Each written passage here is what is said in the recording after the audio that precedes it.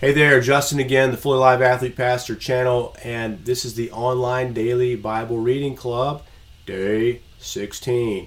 All right, so we are in Genesis 39 and 40 and also Matthew 11. Now, as you read these chapters, I just want to start today with the New Testament. It is so good. If you look at this chapter, you'll see the first 11 or 12 verses there, or actually 14 verses, are about John the Baptist. And John the Baptist has been wrongfully imprisoned by a leader named Herod.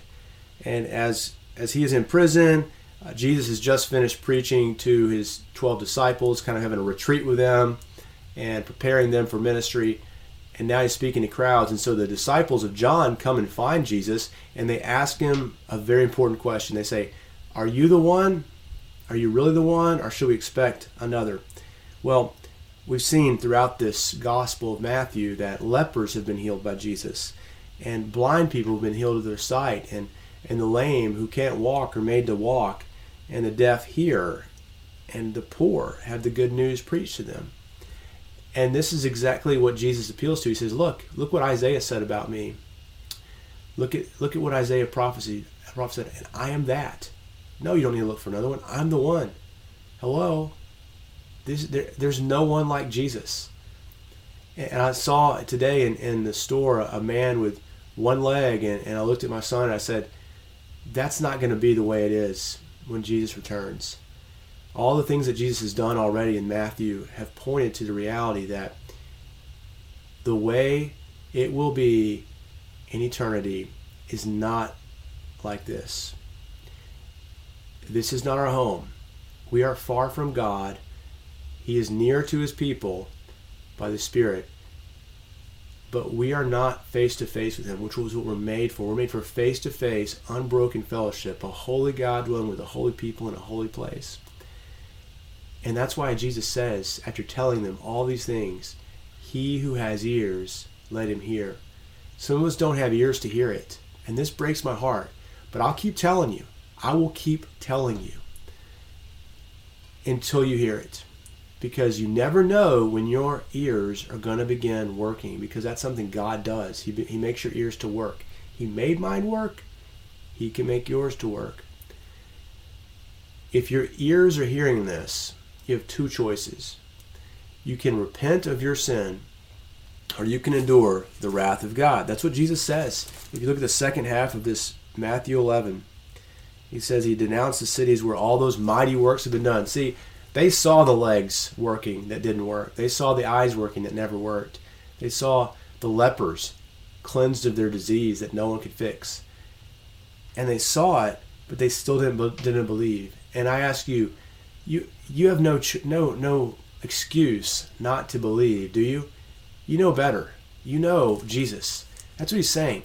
Every single person in this world knows Jesus. There's never been a day when we're going to get to the face-to-face before God and stand before his judgment, and we could be like, well, I would have believed if you would have given me more information. No, there's plenty of information. It's all out there. We know it. In fact, it's within us. We know within us that we're rebelling against God, and we don't feel near to him. But what Jesus is in the gospel is an offer to come back and dwell with God. And that day is coming where we will be held accountable to whether we received that message or whether we did not. Now, you see Jesus is very straightforward. He's very cut and dry. And then he tells you, look at the blessings you can have. You can have rest, a rest from the weariness, a rest from the imprisonments that are unjust, a rest from being accused of things you did not do, a rest of all the diseases, of all the things. All you who are weary and heavy laden, I will give you rest. It's heartwarming. He says, if you've seen me, you've seen the Father. This is exactly who God is. Jesus is the one who demonstrates the holiness and the justice of God. He will not allow sin to dwell in his presence, but he will also forgive sins and remove them from us, that we will know his rest. This is who God is. He has steadfast love for his people, but he has unending wrath and condemnation for those who will see that and decide to go the other way. It says in that he does a little parable in there. Hey, we sang a dirge and you you didn't do this, and we sang it. We did these things, and you didn't do what we wanted you to do. It says there, we played the flute for you, did not dance, and we sang a dirge, you did not mourn.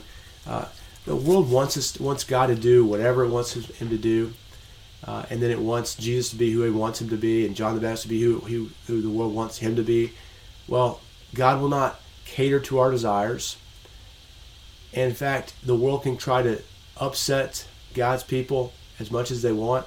They can throw them in prison. They can kill them. But they cannot separate the body and the soul. Ultimately, they cannot destroy them, because God has us in his steadfast love. And that's what his hesed is. That's what it says about Joseph in this long chapter 39, where he is really broken.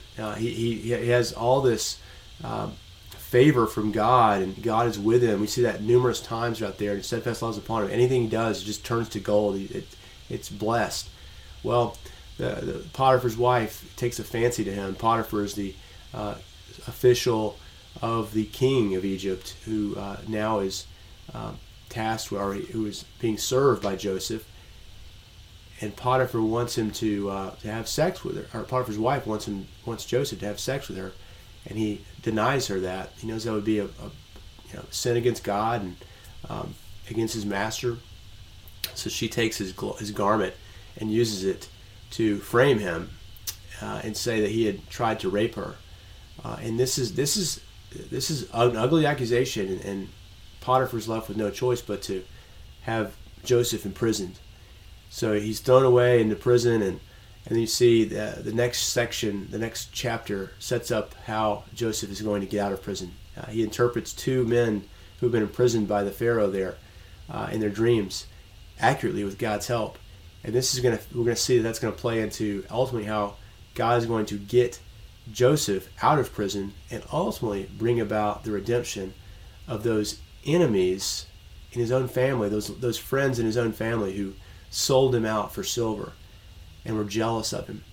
And we're all those people. We're all those people who sell Jesus out. But God keeps coming back with us with more grace than we desire, and we keep hearing the message over and over again. And if you've heard it, if you have ears to hear it.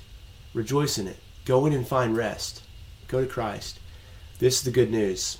Well, I hope this is helpful to you. As you're reading through the Bible, you don't have to wait to Matthew to hear Jesus. You can hear about Jesus in Genesis 39.